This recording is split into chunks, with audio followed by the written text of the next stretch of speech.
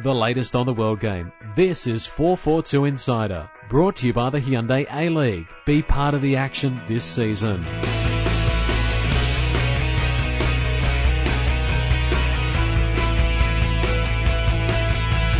Hello, welcome to this week's 442 Insider Podcast. I'm publisher Andy Jackson. Joining me, as always, is editor Trevor Traham. Hello.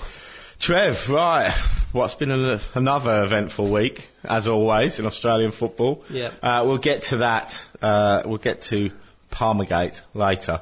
Let's start with the action on the pitch. Let's look at last weekend's games first. Melbourne Heart against Gold Coast. Obviously, we talked last week about the 17-year-old debut skipper of the Gold Coast and the fact that the team that the Gold Coast were likely to put out, and indeed did, put up a pretty good showing. But important for Heart to get back to winning ways. Yeah, I mean, they've been really struggling. And I don't think this was exactly the performance to convince anyone that they've turned that corner, really, by sort of scraping past the bottom side, 1-0 at home. Heart should have been able to win this game more comfortably, and if they're going to have any chance in the finals, they still need a massive improvement. I think I said last week that they'll probably win this, but it'll be the last game they'll win this season, and I think I'll stick to that. Okay. I mean, the winning goal from Eli Babal's probably, I'd say, one of the finds of the season. Yeah, he's been great to watch as well, and I like Hart, and I reckon they're probably only a natural goal poacher away from being a much better side than they are at the moment. That they play good stuff, but I just feel that that little run of 5 wins was sort of the best we saw of them, and you don't feel like that's going to come back at any point for them. Okay.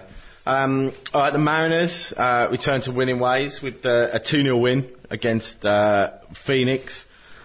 Regulation 2-0 win, really. I mean, they were a good value for it, the Mariners, and a game sort of lit up by another goal from Nike chance graduate winner Tom Rogic. Yeah, I mean, he's the guy everyone's talking about at the moment, aren't they? I mean, certainly the reports we heard back from what the scouts in the UK were saying about him, and Ron Smith was scouting him out here before, and then he went over, and you consider how many players from around the world tried to win that Nike chance. Yeah.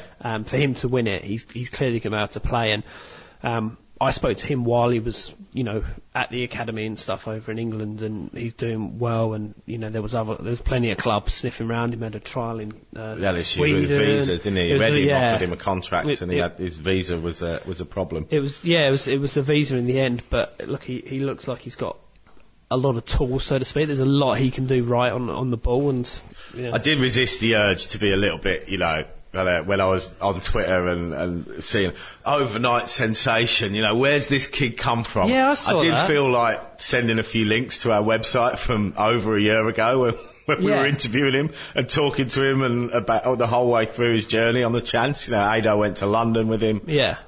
It's like, if you needed another reason to read our website, there you go. Yeah. A year ahead of things there. But certainly he looks the whole package. I mean, one of the things when you see players come through that physically they tend to take a bit of time to develop. This guy has got the physique. It reminds me a little bit, I don't know, this is a big long bow here, but he's got a little bit of the Steven Gerrard type physique about him. Yeah.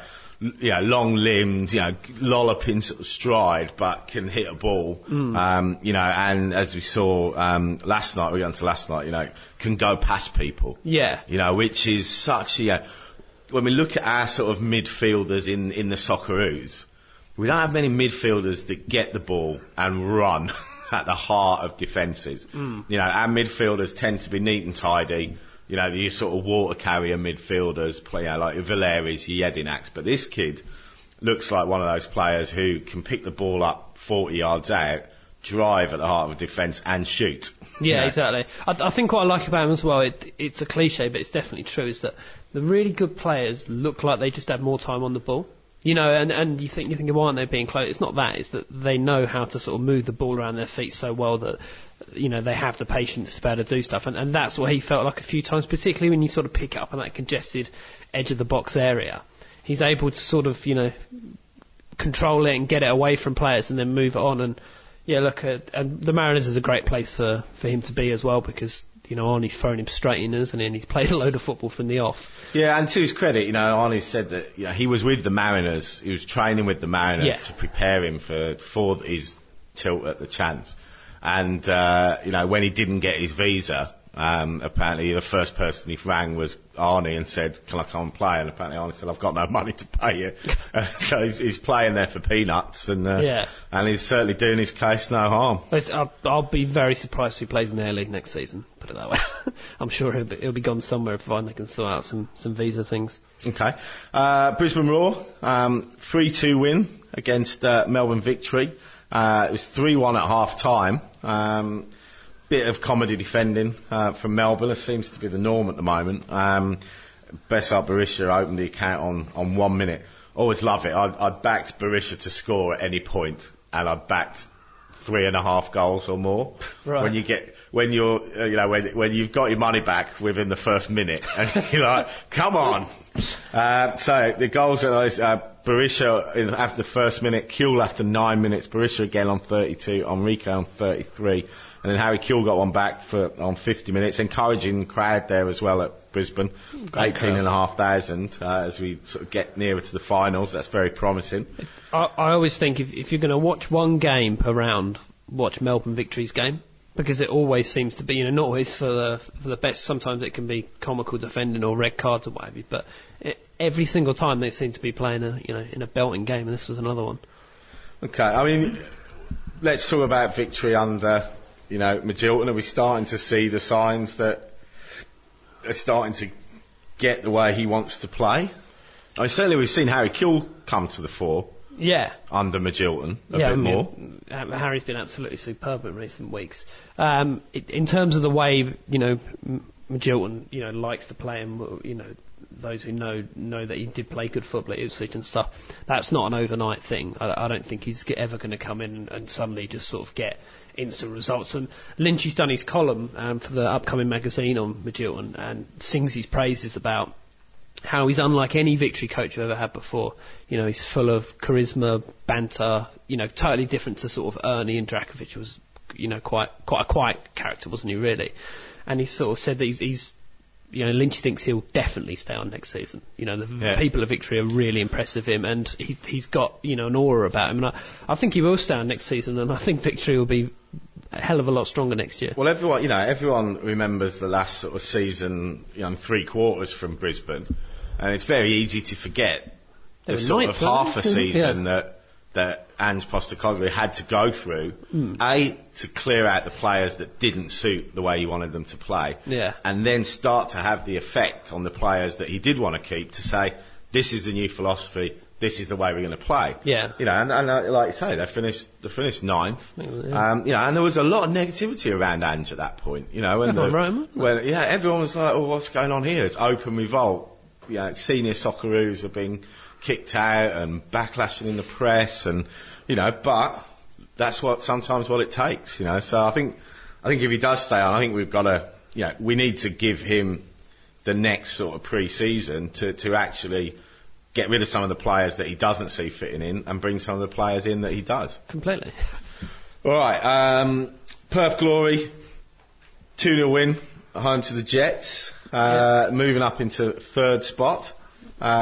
Not turning out to be a bad season for Glory after all the negativity in the first sort of part of the season. Well, yeah, sort of started similar to how they did the previous season. Well, had a big dip, but this time they've come out of the dip. And look, certainly got the players, but they've had the players on quite a few occasions in previous seasons, and it's not happened. I would make them easily favourites to secure that 3rd place. And certainly, it's rare that we've seen them in the finals. Certainly not with a home final. No. But going into a finals with a home advantage, you think would be a massive, advantage for Perth. Oh yeah, huge. The crowd would definitely turn out for it. And they'll be strong candidates, I think, if they can get that 3rd. Okay. Sydney SC, critical win for Sydney to keep their finals hopes alive. A 2-1 win away at Adelaide. Probably got Ivan Nichevsky to thank for that, who had a fantastic game in between the sticks. It's made a difference, hasn't he, really? Yeah, no, he has. Although he's come in and done well before, but whether he can sustain it over a long period is yet to be seen. But certainly he was phenomenal. Well, that can be Liam Reddy's problem, is that he can pull off these saves where you think he's a top draw goalkeeper, and then he can have real nasty tips. Yeah. 2 goals, Mitch Malia and Joel Chianese, 2 young lads that come from the New South Wales Premier League, showing that there is talent there in the state leagues if A-League coaches do their homework. Exactly, yeah. I mean, we saw in that, and we're going to talk about in a minute, the Gold Coast game from last night, that there's no shortage of those types of players knocking around. You just have to give them a chance. I mean, like Ange says, it's a young man's league, and we should play off that. Yeah. I mean, Cozzy will feel a bit hard done by, and did, about this. I mean, Adelaide certainly created enough chances and had enough pressure to have won this game. And have the players to score those chances. Yeah, but ended up getting pickpocketed in the 80th minute. So a bit of sympathy there for Cozzy and the Adelaide boys. Last night, again, I mean, we'll talk in the next part in detail about Gold Coast, but the circus rolled on a little bit with Clive Palmer in the dressing room at half-time talking to the players. It didn't work, really. I mean, if he was a coach, you'd say it didn't work because they were 3-1 up and ended up drawing 3-3. Yeah. I remember West Ham got Ray Winston to do a half-time team talk once. Really? Because he's a big West Ham fan. The fear of God in him, didn't he? Yeah, we knocked Man City out of the cup that day because he sort of tried on the gangster talk, and it worked. Yeah, look, in terms of this Gold Coast performance, how they played was what I was hoping Gold Coast were going to be like this season. We knew they were going to play a load of young players, and I hope that they'd just be this gung-ho... lack of fear. Just go for it. Just young players scoring great goals, going for it and loving it. And that was the best case scenario for Gold Coast. And it hasn't really happened. They've been probably a little bit more pragmatic than that, and they've sort of just been edged out in games and are going to finish bottom. But last night was, how I'd hoped they'd be, and it was a brilliant game. For the Mariners to bounce back within minutes after going 3-1 down away from home, was great for them as well. But this was a big chance for the Mariners to all but secure the title. They'd be a little bit disappointed they hadn't really. And as we said, great goal from Ben Halloran. Yeah, who's been brilliant. Although you'd probably say Passfield will look at it and think he could have done a bit better, but I know his pace to go past the Mariners' defence was something to behold. That's why you should never get a hand on a shot with a goalkeeper. Just get nowhere near it, and then it's like, it's nowhere near it. All right, so let's look at the league table as it stands. Every team has played 22 games now with the catch-up game last night from the washed-out game earlier in the season. So everyone's played 22 points. The Mariners remain top with 44 points, 6 points back are Brisbane on 38, Perth Glory on 34, Wellington Phoenix on 33, Melbourne Heart on 30, and Sydney on 30. That rounds out the current finals positions. 2 points back are the Jets, 5 points back are Victory, 7 points back from there are Adelaide and Gold Coast. You'd probably say Adelaide and Gold Coast, time's running out for them. Gold Coast probably out of it now, but Adelaide, thin hopes. Victory need a win. Victory can't afford any more slip-ups now. Victory lose, you'd probably say their finals hopes are gone. So 5 games to go, still all up for grabs, particularly the final spots. You'd probably say the Mariners are going to do a hard push to lose it from there, and it's looking like a repeat of the 1-2 from last season. Yeah, and it sort of feels a little bit like Brisbane have got the measure of Mariners in the head-to-head games as well, don't you? So I don't think the Mariners will be too keen to play Brisbane in that. I think they'll be cheering on Perth. Okay. All right, that's it for part 1. We'll be back in part 2 to dissect the news from another busy week in football in Australia. This month's 442 magazine is your ultimate guide to the world's biggest stars in our annual countdown of the 100 best players in the world. Elsewhere, the A-League's founding fathers, Alex Wilkinson, Archie Thompson, Clint Bolton, Terry McFlynn and Matt Thompson, tell us how the A-League's evolved since its inception. Plus, we catch up with Socceroo Mile Jedinak and uncover why Japan will soon win a World Cup. 442 magazine at newsagents now. The latest on the world game. This is 442 Insider.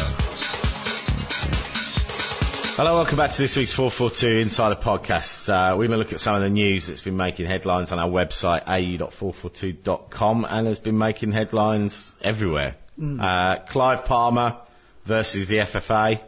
An interview that he gave with a Brisbane newspaper, I think it might have been Courier Mail, on Sunday, saying he didn't even like football, doesn't even like it, it's a hopeless game, rugby league's much better.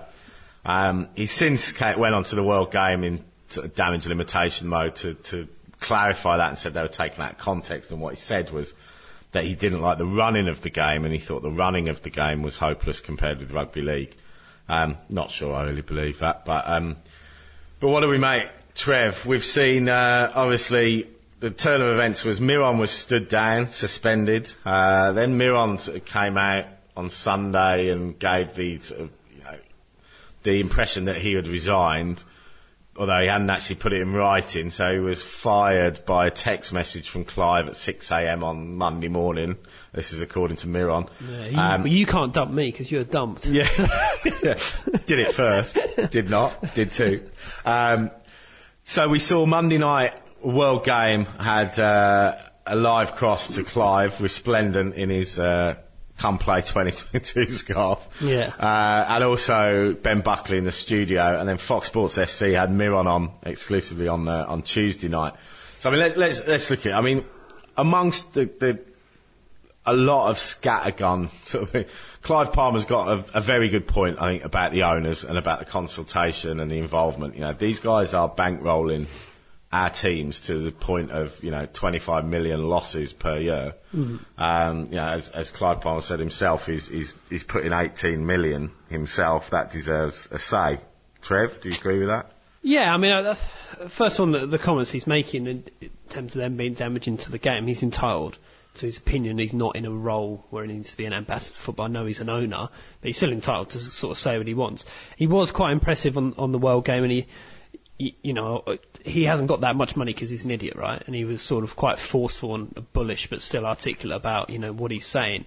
And yeah, do you think he's that impressive? I felt that someone had given him a piece of paper, which he was holding. He was reading a little bit, yeah. Which had got bullet points of all the negative things that he could say about Australian football over the last 3 years, and he just ticked them all off and said them without really having an appreciation of some of the context of it. Yeah. I thought some of the things he said were downright offensive. If I'd have been Craig Foster and David Drillich, both of whom represented Australia at football, and somebody said to me, and I thought I got it wrong, but then they replayed it on Fox Sports FC, and I got it right. He said that he believes that the Socceroos, the national team of Australia, is picked based on kickbacks. Right. I'm sorry, I would have terminated that right there if I'd have been an ex-Socceroo and said, Clive, I've represented my country at football and at sport, and what you've said is absolutely offensive. And he was let to get away with it, which I thought was disgraceful. So in amongst all the crap were some very, very valid points. Yeah, I mean, but there was a lot of crap, and there was a complete reluctance to accept that Gold Coast United has been a failure. And it has been a failure. Oh, of course, yeah. He wouldn't have lost 18 million had it not been a failure. And as owner of the ship, who appointed his brother-in-law to run the show with no experience in football, has to carry the can for that. Yeah, of course. 1,100 people turned up last night. Well, Clive Palmer's trying to claim that's a successful season. Yeah, well, I mean, obviously, those parts are delusional, but I think it's got to. You see with the reaction of the other owners, that the way they've come out, that there's a common theme. It's not just Clive Palmer's. And they're the valid points. Yeah. They're rallying around what I felt were the valid points that he made, but I felt that he weakened his argument, by throwing a load of stuff that we've been through before. Focus on the key issues. The key issues is that these guys are bankrolling our game, and they deserve more transparency on where the money that comes into the FFA is distributed. Yeah. And they deserve more of a say in the league. Focus on that, Clive. Yeah. And then I think you would find you have a hell of a lot more support. Yeah. Obviously, some of what he revealed in that interview has now had repercussions elsewhere, because he talked about the fact that he was charged $500,000 for the licence, and in his words, poor old Nathan Tinkler paid $7 million for his, which causes the FFA some issues to resolve now. Now, Lyle Gorman was very quick to put out a press release that said there's a difference between a licence fee and an acquisition fee. He's right. Yeah. Absolutely. It's very different to what you would charge someone who's got to foot the bill to build a club from scratch themselves, which is Clive Palmer's situation, or someone that inherits a club that's already won a championship, has competed in the Asian Champions League. However, I guess the big question mark is did the FFA lead Nathan Tinkler to believe that this was a standard charge? Well, that's what Nathan Tinkler's camp or Hunter Sports Group is saying. Yeah, I mean, that's really stupid if they did, because something like that's always going to come out, isn't it? Yeah, So you've got to allow them. And also, it's like it shouldn't be one fixed cost, because a team in Sydney should cost more than a team in Adelaide. Yeah. There's 5 million people. Your potential revenue generation is significantly more if you're in Sydney or Melbourne than if you're in Newcastle or or the Gold Coast. It's like buying a shop at Westfields in the centre of the city, or getting one out on Parramatta Road, isn't it? You'd expect to pay more for, like you say, the bigger audience you're going to have access to. So obviously, they Hunter Sports Group have said that they are, considering their legal position on this. There's been various talk of breakaway leagues, which I think is ridiculous. That's really messy, then, isn't it? But I think the one thing that does seem to be gathering momentum, and I can totally understand why, is the need for an independent owners association, an owners group, so that they're not having this scattergun approach with interviews here and there. Is they are working together and putting forward a common front to the FFA, and I don't think that would be unhealthy. Yeah. All right, and obviously Miron was on Fox Sports FC explaining his side of the story in true Miron fashion. Very entertaining. I love the Ben Buckley and Andrew Demetrio giving your kids a bike for Christmas analogy. It was rambling, but it was pure Miron. It was brilliant. He said something quite interesting. It was the most interesting thing he said for me was that he, obviously he thinks he'll remain a friend of Clive Palmer's, but from a business perspective, he said that he felt that he didn't believe that Clive thought he was the right person to be his right-hand man for what he was about to do next. That was probably the most insightful thing, I think. Whatever that is, we're yet to find out. Yeah, right. You almost feel like, Clive Palmer likes to think out the box, or at least likes to sort of champion that he does that. And he's sort of got the money and power to do something very different, very bizarre, very non-football next. And I couldn't guess what that's going to be. But yeah, that makes it sound like he's got something up his sleeve that he wants to do with that club that perhaps has never been done before. Well, one thing that is certainly brought to a head is the fact that the FFA do need to have immediate and open consultation with the owners. That is apparently happening at the moment. So we'll see that. I mean, that's going to come to a head. Obviously, the Newcastle situation needs addressing immediately. And again, it's just a shame. It's been such a good season on the pitch. Crowds are up, memberships are up, the quality is up. Viewing figures are up. Yeah, and I get emails from our equivalents in the UK, like linking to this, because this has made headlines around the world. Yeah. This was on the SoccerX website, the main sort of B2B sort of football expo and community. This was a headline on there, which they forwarded to me going, what the hell's going on down there now? Yeah. So it's not a good look for us. Owners in open revolt against the FFA. So this certainly needs resolving quickly. And let's just hope that it doesn't derail what's been a good season on the park. All right, let's get back on the park. Socceroos are arriving as we speak. I saw a tweet from Lucas Neal saying he's touchdown in Australia. Yeah, he's doing a launch tomorrow of his Mr. Soccer. Yeah, and I'm sure he'll be doing some stuff for Optus while he's here. Holger named his Socceroos squad this week. And there were some surprise inclusions there. None more so than David Carney, for me. Barely played. Yep. He's just moved to Uzbekistan. I mean, Holger did explain this, Trev. Do you want to run through why he, because he was pushed on this, why Carney's in there? Yeah, I mean, it does seem strange on the outside, first of all, for Carney, doesn't it? Because, like you say, he's been over at sort of a lower level in Spain, and then not really playing in that level. And now he's sort of got to move over to Uzbekistan. So he's in the catchment area now, isn't he, in terms of, exactly when, pulling players in. And this was always going to be a squad, wasn't it, that was full of homegrown and sort of Middle Eastern players and Asian players and what have you. So I guess when you look at it like that, it's not that strange a thing, is it, to have the chance? And he knows about Carney as well, doesn't he? So well, he said that the last time that he was in the squad, he played and scored against Germany, and he recognises that he's had some difficulties finding a club or getting settled, but he wanted him to know that he was still part of his thinking and, bringing him into the squad to make him still feel part of it. So, at least he's got an explanation for it. I would still like to see a left back in there. Because if he's going to come and not play, if Carney's there just to get a feel for things again, who's going to play left back? Well, it's a very full-back shy squad, though, isn't it? Yeah. There's plenty of centre-backs in there.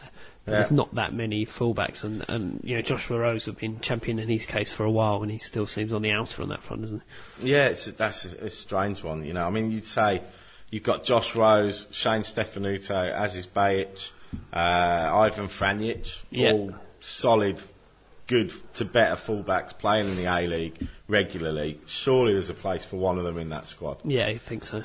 Eric Partaloo was named in there. Good to see him get a chance. We've been championing for a while. And also Mark Bresciano back. Yes. Yeah, I mean, I suppose that was one of the main talking points, but I understand he's doing okay in the Middle East. And I don't know how long-term a plan that is to get him back in, though. Really. No, I don't, but also I think we have to be realistic. Remember when we went with an all A-League squad against a team against China in the last World Cup qualifier and in a dead rubber, and it was 1-0 and everyone was in uproar, booing the team off the pitch, saying it was disgraceful that they asked to pay to see a second string team. But I think you've got to find that balance too. When the Socceroos come back here, it's that balance between, first of all, winning the game, particularly if it's a competitive fixture, which this one isn't. Yeah. Entertaining the crowd, because they're not here that often. Selling tickets, because we don't want the Socceroos to be playing in front of empty stadiums. So I think Bresciano has been brought in, to add a little bit of star power to what was a star-shy sort of team in terms of overseas Socceroos, And he's a Melbourne boy. The game's been played in Melbourne, and they've probably got some tickets to shift. Yeah, I mean, that's not ideal for the Socceroos manager to be selecting players to sell tickets, though, is it?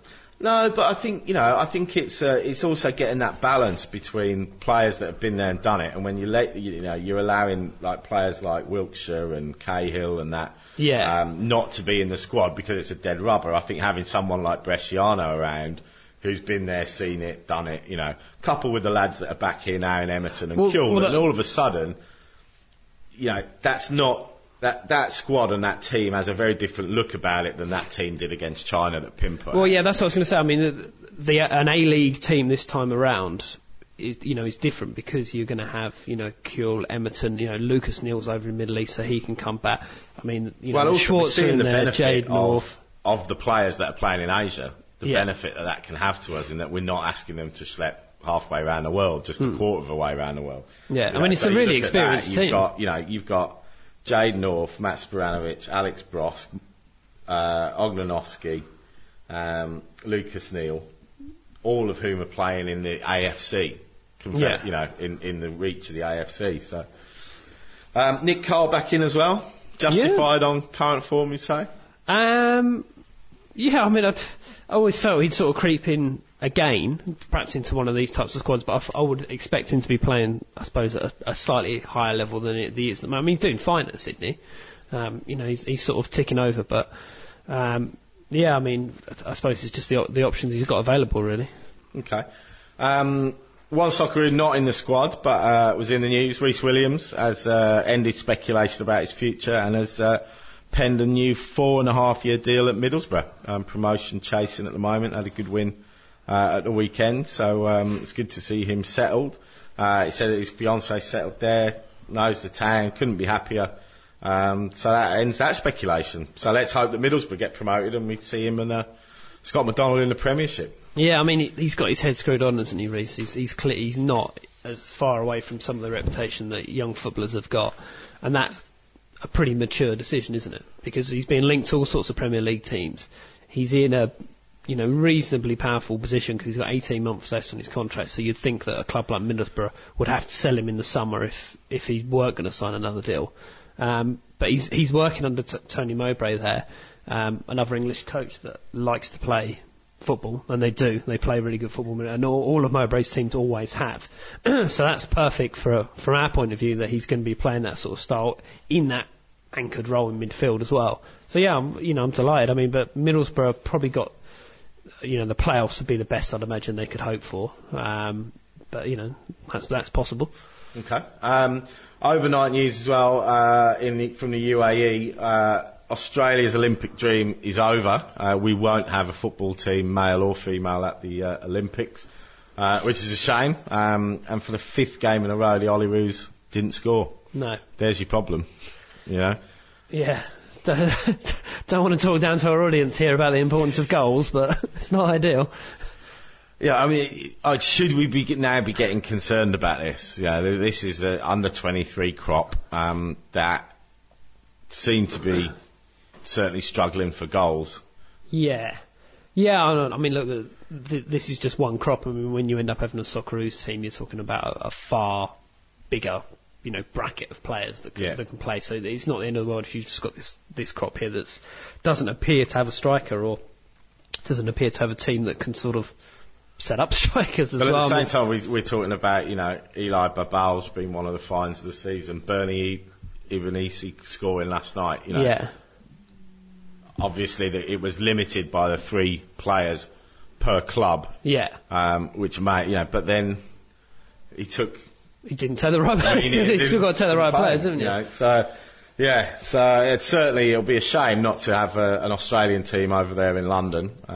But to be honest, don't deserve to be there. Well, no, I mean, if they played like that, it's probably best they didn't go, to be fair. Well, I've been just announced yesterday. We're partners of, sponsors of the Curva Coaching.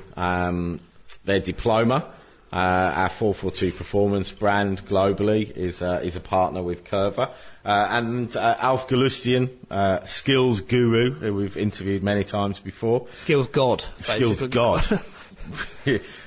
He's over in Melbourne, running a course at Monash University. So head onto the website. I think it's a 2-day course. Excellent value for money, and that's the latest sort of skill acquisition work. He is consultant to the FFA for the skill acquisition programs and works with the Premier League, Bayern Munich, French FA, English, Japanese. The list is endless, but certainly one of the pioneers in skill acquisition. So if you are coaching youngsters at that age, that sort of 9 to 12 skill acquisition phase, then it's certainly worth a look, which is why we wholeheartedly support that. So get on the website and have a look. All right, that's it for part 2. We'll be back in part 3 to look at FA Cup and a quick look at the Premier League. Aside from a better night's sleep for both you and your partner, there are so many other benefits to treating your snoring. For example, did you know that snoring makes you produce excess cortisol, which slows your metabolism? So if you snore for a prolonged period, you may find you gain weight easily. Snoring is also a sign your body is getting a little less oxygen, and reduced oxygen in blood can contribute to arterial plaque buildup. These are just a couple of reasons why it's a good idea to try a mandibular splint from Instantly Stop Snoring. 1-800-991-259. Back to 442 Insider.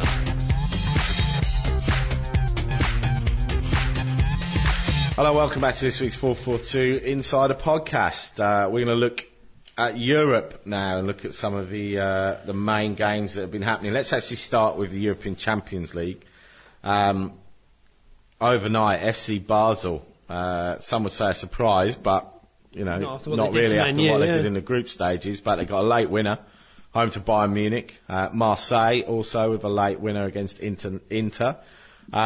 You'd probably still just make Bayern favourite, going back to the Allianz Arena. Yeah, you'd think home. Inter, not so sure, not having the best of seasons.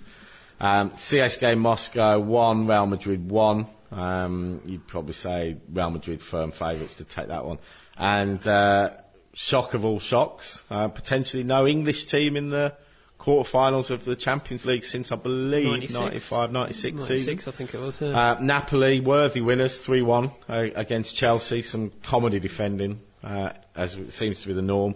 And open revolt, it appears, now against AVB. Ashley Cole, latest, apparently. Ashley Cole wouldn't do that. No, it's not like him, is it? I think it makes it Italy 7, England 1 as well, doesn't it, in terms of how the first lot of... I mean, they're not out of it, you know. No, a 2-0 win. Unlike Arsenal, you know, you'd say that, okay, full house at Stamford Bridge, whole season resting on it. Can they beat Napoli 2-0? You'd probably say yes. Yeah. Are they capable of going for it and keeping the door shut at the back to probably one of the best counter-attacking teams in European football? No. No. Well, that's the problem, isn't it? Stopping, Napoli scoring. The 2-0 sounds very doable, but I think it'll be the nil part of that that will be the hardest part for them to gain. Okay. FA Cup last weekend. Saw a few what you call couple of shocks. Stoke won 2-0 at Crawley Town. That wasn't one of the shocks. Stevenage held high-flying Spurs to a 0-0 and get a money-spinning replay. But there were 6,000 people there, and I assume that was a sellout. So that shows you the size of the club they were taking on. Yeah, Liverpool 6, Brighton 1, although they were helped by 3 own goals. Brighton won 4-3. 3 own goals. The last one was the most incredible. For the one where he tried to control it facing his own and just miscontrolled it over the line. And that's in front of the cop. And they're an all right team as well. Yeah, Brighton. they're doing all right. They're just below the playoffs and stuff, and they've spent a bit of money there. So I was a little bit surprised to see them get smashed that badly. Well, we talked about Chelsea being unable to get nil, or keep the opposition to nil at home. They couldn't keep Birmingham goalless. In fact, Birmingham took the lead. Chelsea got an equaliser and were roundly booed at half time by the team. And again, just the leakiness of that dressing room. Apparently, Didier Drogba took the team talk at half time. Whether you believe that or not, I don't know. But the fact of the matter is that after every game now, it appears that there is a story or other of complete player sort of disrespect for the coach. And you just think, how long can this go on? But, unless AVB has got an agreement with Abramovich that he is there no matter what, because he needs to clear these players out in the summer, and if he doesn't do it, somebody else is going to have to. Yeah. So you can sort of, you sort of think that the only way forward from this is for him to get rid of Drogba, Lampard, Terry, and probably Ashley Cole now. Yeah, I mean, if I was Abramovich, and especially if you're going to recruit a 30-something coach, was he 33 when he? Yeah. So it's obviously a long-term venture. Otherwise, you could have just got Hiddink or someone for a little while. And as we've said before, someone has to clear out this Chelsea team. And if I was Abramovich, I'd turn around to him and go, fine, let's get through to the summer. Let's get rid of them all. And you build your own team of players that are going to come in and respect you because they're your players, not people that we've inherited. I mean, I don't know what this Chelsea old guard have got to gain. These are their last chances to win anything. And it seems like they're the ones derailing everything. Yep. Everton, slowly, surely, still going about their business. Comfortable 2-0 win against Blackpool.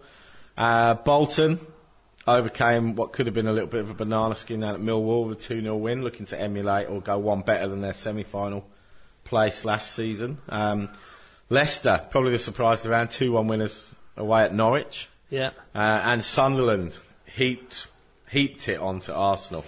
Although what I found amazing about it was how few people were there. Yeah. I thought they must have got their goals right in injury time because it was half empty. 26,000. There was only 26,000 there for the visit of Arsenal for a really winnable tie, as it proved. Yeah. Magic of the Cup from the semis forward. Yeah. That's what it feels like. But that heaps the pressure on Wenger because that's now 7 trophyless seasons. Yep. That was their last chance of any silverware this year. And I'm not sure Wenger's coming out and saying 4th place is like a trophy to us. I'm not sure that's going to appease the Arsenal fan. Not sure who he's trying to convince. Trying to convince himself. Hey, you mentioned Blackpool. If I could crowbar in a West Ham conversation here, I don't know if you saw our midweek fixture. With the fellow in goal. Yeah, right, Henry Lansbury, Arsenal midfielder in goal. When we were sort of only 2-1 up, went on to win 4-1. But it's an interesting debate about, do you name a sub-goalkeeper? Because I listened to Big Sam on the radio last night, and he was saying that the reason that him and Holloway didn't have a keeper on the bench for that game. Right. And he said that it's because they've reduced the number of subs in the Football League from 7, which is independent, to 5. Yeah. So what he's saying is, like, if you name a keeper, you've only got 4 outfield players, and potentially 3 out of those 4 will come on the pitch. Yeah. So a lot of managers are now not putting the second keeper in to give themselves the extra option for outfield subs. Well, I mean, the thing is that what was interesting was the last time West Ham had a keeper sent off was 8 years ago. So when you look at it like that, and you think that, you know, you've had 8 years of more options on the bench, it is a far, far better idea. And Henry Lansbury did a right go. Actually, they had 4 up front at the end as well, Blackpool. So you're top now, aren't you? Yeah, we're top. We're a point clear of a game in hand. Okay. All right, well, the draw for the quarterfinals has been made, and that is as follows. Chelsea or Birmingham will play Leicester. Everton will play Sunderland. Liverpool will play Stoke. And Stevenage or Tottenham will play Bolton. Yes. Not a bad little route through for Tottenham, is it? They've had Watford, Stevenage and Bolton to make the semis. And I'm sure they will, and they should be red-hot favourites to take it out, to be fair. All right, well, let's quickly look at the Barclays Premier League, because action resumes, having taken a break for the FA Cup. This sees, let's go from the top, Chelsea take on Bolton. Surely. Surely not. Surely. You'd think that that's a home win. Yeah. If not, the wagons will be circling. Oh. Yeah, I mean, you think he'd make it through to the end of the season, you know, regardless, but a home defeat to Bolton might change, especially with 4 still up for grabs. It's interesting that Hidding's taken a job in Russia now, isn't he? Oh, do you see the money? How much? Like 12 million a year. He's really short of money as well, I'd imagine. Unbelievable. Hitting. Yeah, I mean, that's a club with a lot of money, and I suppose that was the only way they were going to get him, wasn't it? To pay that sort of amount. Yeah, I mean, Chelsea must beat Bolton at home. Newcastle need to get their season back on track after a demoralising defeat at Spurs last time out. They host managerless Wolves, who will be, I think, managed by McCarthy's old assistant, Terry Connor, for this game. They're still hunting. They've been turned down by Alan Kirbishley twice this week. I'm not sure how that happened. Joint managers? No. How about now? How about now, yeah? Still? No. QPR host Fulham in a southwest London derby. Yeah. Big game for QPR, because since Hughes has come in, I suppose there's not been that instant lift that I suppose they were hoping for. And hosting Fulham will be a game that they'll really need to look to pick up points from. Yeah. West Brom host Sunderland. Sunderland, I'm going to go for in that. You think? Yeah, they look, well, it was seamless. Well, they're up to 9th. And we talked about their form since Martin O'Neill took over, so they're on a bit of a roll at the moment. Wigan host Aston Villa. Big game? Surely not.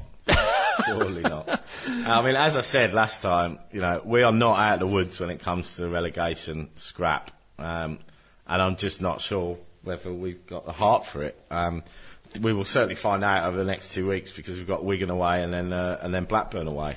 So lose those 2 games and we could be right in the doo-doo at the bottom. I think Villa will win this one, and I think it'll probably be a championing for that pragmatic style over Wigan, who try and play a little bit but haven't really got the players. Big question is, where's Emil going to play this week? Number 10, behind the hole. All right, Man City host Blackburn. You'd probably say surely a home win here. Yeah. Obviously, news in the week, Tevez has now apologised, finally. Only took 5 months. And maybe because the January transfer window's over and to get a move next summer. And he wanted a 5-month holiday, and now he's had it. Yeah, who knows? Over it. I just wouldn't pick him. I don't know why they're even entertaining him back. Yeah, the options they've got as well. Oh, all right. Right, Arsene Wenger. Mate, who you didn't want to see on the horizon rolling into town, the pressure that's on you is a North London derby against Tottenham. Yeah. I think, yeah, you're exactly right. A defeat will really turn the screw on him. And Spurs fans are loving what's going on at Arsenal at the moment. Oh, of course. Of course. Seeing the Arsenal fans turn against Wenger, you know, another trophyless season, them, you know, Champions League bound, you know. What are they? They're 10 points clear of them in the league. Yeah, I can't see Tottenham being, you know, caught up in third. I read a brilliant piece from Jonathan Wilson on Arsene Wenger. I don't know if you've read it yet, but he was sort of talking about throughout history all the greats have descended into self-parody. Where it's, you know, we've said it before as well, haven't we? That Arsenal have become so Arsenal that it doesn't work anymore, and you know, this sort of determination to play, you not play this way, but recruit in a certain way and not spend money and stuff, is seen as now more important than actually getting some results. Yeah. And there's probably a time limit on how long, you know, Wenger can do that for, because defensively they're an absolute shambles. And Arsenal, you know, even though they had lots of great creative players, used to be an incredibly solid team under Wenger before.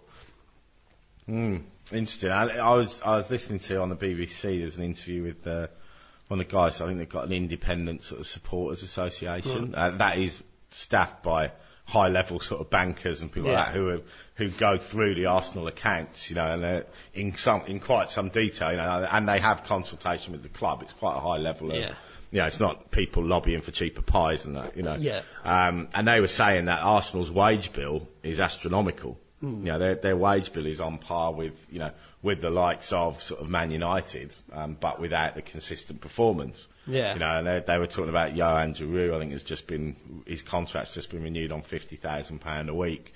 And that's why they're struggling to move players on. That's why there's players like Carlos Vela and Denilson out on loan all over the place, because no one's willing to pick up these guys' salaries. No, and they're not willing to drop down, But they're not, you know, they're now in danger of missing out on Champions League qualification. Apparently they've got cash reserves of about 50 million. Right. But the cost of missing out on the it's 40 Champions million, League is isn't 40 it? million. Yeah. You know, so, and it's that balancing act is, do you spend the 50 million to get the 40 million back next year? Because the danger is that, you know, they're not a guarantee anymore for a Champions League space. No, definitely not. Norwich host Man United. This will be an interesting test for Man U. Norwich caused them a lot of problems at Old Trafford. So it'd be interesting to see Norwich be passionate home crowd there. Big test for Man United, obviously, to keep the pressure on Man City. Who will certainly win at home to Blackburn. Who should win at home to Blackburn. Trev, what do you think? I think Man U will probably edge Norwich out 1-0 or 2-1 or something like that, but Norwich certainly won't disgrace themselves. Yeah, Norwich up in 8th. Great performance from Paul Lambert. You know, with what you'd look at as a squad not littered with any real star power. Yeah. He's not spent huge amounts of money. They're playing decent football, flexible football as well. You know, they are able to sort of mix it up when they need to, or play decent football when the opportunity arises. So to see themselves in 8th, you know, pretty much safe already. You'd say 35 points, only 4 points behind Liverpool when you compare the budgets of those two clubs. Yeah. I think they do that, what Pardew used to champion, that there's no such thing as short ball or a long ball, there's just the right ball. Depending on what the circumstance is, that's how you play. There's nothing wrong with a long ball, as long as it's not aimless. Yeah, and you don't do it all game for no reason. To someone's feet, there's nothing wrong with that. Yeah. Stoke entertained Swansea. Again, Stoke, you know, they were one of those teams that did spend decent money. Looking to kick on from that sort of 8th, 9th, maybe to challenge for Europa League. You'd probably say that their exploits in the Europa League and they're still in the FA Cup, as we talked about, has probably hurt their Premier League. They're probably not quite got a big enough or quality enough squad to cope with that. I think Tony Pulis was saying, I think they've played something like 46 games already this season. Yeah, which is incredible, really. But they were certainly the most ambitious of the also runs out of the the big 6 or 7 or what have you, and they've got a reasonable return on that so far, and Swansea have obviously been probably an even bigger success story than Norwich, really, in the way that they've applied themselves. Okay, and the only other game this weekend is the Carling Cup final. at Wembley. Cardiff and Liverpool. Liverpool's first trip to Wembley for a cup final since the... New Wembley, isn't it? Well, it's the first trip to New Wembley, but I think it's their first trip for a cup final since the Spice Boys Oh, okay. era, isn't it? Yeah. Cardiff would give them a game as well. No doubt about that whatsoever. I would be surprised to sort of see, Liverpool swat them aside in the way that you saw Man U swat Millwall aside in the FA Cup final a few years back. It's difficult still not to tip Liverpool, but I think it'll only be by the odd goal. Okay. You'd probably say this is a big match for Dalglish, just to have that silverware. Finally, to have something to show for the investment that they've made. It's a job extender, isn't it? The Carling Cup. Yeah, a little bit. If they do, and very easily Liverpool could finish 6th or 7th this season. So this is a guaranteed spot in Europe, in the Europa League, if nothing else. Yeah. Then it's right. We've won a trophy. We're guaranteed European football next season. Now we've got 12 games to get 4th. Yeah, exactly. And obviously still in the FA Cup as well. Yeah. All right, that's it for part 3. We'll be back in the final part of this week's podcast just to quickly preview the A-League action coming up this weekend in round 21. This month's 442 magazine is your ultimate guide to the world's biggest stars in our annual countdown of the 100 best players in the world. Elsewhere, the A-League's founding fathers, Alex Wilkinson, Archie Thompson, Clint Bolton, Terry McFlynn and Matt Thompson, tell us how the A-League's evolved since its inception. Plus, we catch up with Socceroo Mile Jedinak and uncover why Japan will soon win a World Cup. 442 magazine at newsagents now. The latest on the world game. This is 442 Insider. Hello, welcome back to this week's 442 Insider podcast. We'll turn our attention back to domestic shores. This weekend, round 21. Week 21, round 23 of the A-League. Melbourne Heart versus Central Coast. Yes. Amy Park. Yes. I've been a little bit critical of Heart in recent weeks, but I think that's been fair enough, and it'll be a really tough game against the Mariners team who can smell the league title at least. I'm going to go for a typically robust Mariners win, goal in each half, 2-0. Okay. Melbourne Heart, this is on Sporting Bet. Melbourne Heart $3, Central Coast $2.30. Not bad. Not bad at all. And the draw $3.35. I'm going to tip a draw. Okay. I'm doing this the other way around. I should have started with Newcastle Adelaide, which is the first game. We'll blame the A-League for that because they have turned everything upside down. It's now going in reverse order. It used to go the other way around. The round kicks off. Melbourne versus Central Coast is the last game of the round on Sunday, 5 o'clock. But the first game is Friday, 8 o'clock. Newcastle Jets, Adelaide United. You would sort of say, this is Adelaide's last chance, really. Lose this game, they're out of finals contention. Exactly, and a massive game for the Jets, who are only just out of the finals places at the moment, and I think a top 6 would be considered a really good season for them, considering both the personnel they had and the sort of change in manager and what have you. And I would expect the Jets are brilliant at home. Adelaide are, after watching Gold Coast last night, it feels like Adelaide are even more limping out, towards the end of the season. So, yeah, Jets. Okay. $1.93, the Jets are on Sporting Bet. $3.75 Adelaide, so it suggests that the bookies are agreeing with you there, Trev. And $3.50 the draw. I think I'd difficult to see anything other than a Jets win there. And for the next game, a slip up with Sydney, and then the Jets are in there.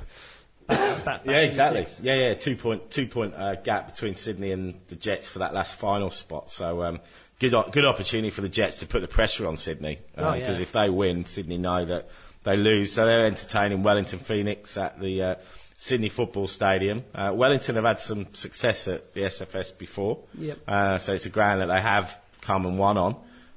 Trev, do you think they have got what it takes to win there?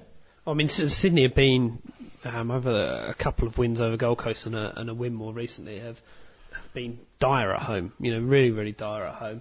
And Wellington have been greatly improved on the road. So I'm going to back a draw. I mean, if Sydney could win it, because I think they'll be out of the 6 going into this game. I'm very confident the Jets would have won on the previous night. if they can win, then they're right up there putting pressure on the likes of Perth Glory. They could be looking at third or fourth place. You know. So it's a really pivotal game for them. Okay. Sporting bet got Sydney $2, so even money on Sydney. Wellington $3.65, which I think is that's probably the value bet, and the draw $3.40. Okay. What we got now? Gold Coast entertain Melbourne Victory. Now it's an interesting one here. Perth Brisbane next. Sorry. Perth Brisbane at NIB. Yep. That's Saturday night. 6:45 local time, so 9:45 Australian Eastern time. Love those games. Yeah. Love a little 9:45 kickoff on a Saturday night. Yeah. Just as the missus is sort of nodding off. There we go. Take control of the remote. And it's West Ham Crystal Palace after that game as well. There you go. So keep going. Millie Edenak in action for Palace. There you go. So Perth, Brisbane, big game this. Well, what's interesting about it is the pressure that either team who wins can put on the other side. I mean, if Perth are in third, and if they win it, then they're a point within Brisbane. If Brisbane win it, then all of a sudden they go within 3 points of the Mariners at the top. And the Mariners have got to go, away to Hearts. So it's really massive, which is why it's going to be a draw. But if either side could win it, it would make a massive difference to their season. Yeah, okay. The bookies, Sporting Bet, have it the draw $3.35. Trev, it's your bet. $2.55 Brisbane, $2.65 Perth. So Brisbane very, very slight favourites there, which I suppose I can see why that would be the case. That's easily the game of the round, isn't it? Like you say, perfect time. Have to watch it. Yeah, and Melbourne Victory travel to Gold Coast on Sunday. Oh no, Saturday. Yeah, 6:45. So it's a triple header on Saturday. Excellent. Now there was talk last night. Michael Thwaite said something in a post-match interview. Did you see this? No. Where he alluded to the fact that Clive was going to open up the stadium for free for the visit of Harry Kewell, and then Clive was interviewed after that and didn't mention it. So there's you would think that if Michael Thwaite knows about it and mentioned it, that it's going to happen. So that would be very interesting if they throw open the gates and say, right, come one, come all. Come and watch Harry Kewell and our young boys play against them to see how many they actually get. That would be brilliant. If I was a Victory fan or Magilton watching Gold Coast last night, I'd be a little bit concerned that's a real banana skin because they played with such freedom, didn't they? And that there'll be a genuine threat. And like you say, if they get a bigger crowd there, these youngsters taking on. And let's be fair, Harry Kewell's probably all of those youngsters' hero. Yeah. So it'll be a big game for them. In the sort of, it's quite funny with the Julia Gillard, Kevin Rudd backdrop to this, in Clive Palmer's sort of, campaign versus the FFA, it would be another, sort of feather in his cap to be, look at what I'm doing. Yeah. I'm bearing the cost of allowing everyone to come and watch, Do you think he'll throw out gold coins? From his box. Yeah. Oh dear! And after last night, maybe he will name himself on the substitutes bench. Maybe. Yeah. So that again's another facet. I still think that there's probably a little bit too much quality and experience in that Victory team, and they'll edge their way through. But depending on how other fixtures go, if Victory go into that one and Jets and Sydney have already won before them, then and they know they can lose that, then that's the finals over for them, I think. Yeah. Well, unfortunately, Sporting Bet don't have odds up for that game yet, so either they know something we don't, or they were just waiting on the result last night and are updating their odds as we speak based on what happened last night. But anyway, check out their website, sportingbet.com.au. They'll have all the latest odds and more in-game betting than you can bet on there. All right, Trev, that's it. Thanks for joining us. Thanks, everyone. Enjoy your football this weekend. Get out and support your local side. And we'll be back next week to pick the bones out of all the week's actions. Thanks for joining us. 442 Insider is a Helms Media Solutions production. Visit helms.com.au to find out more about our services.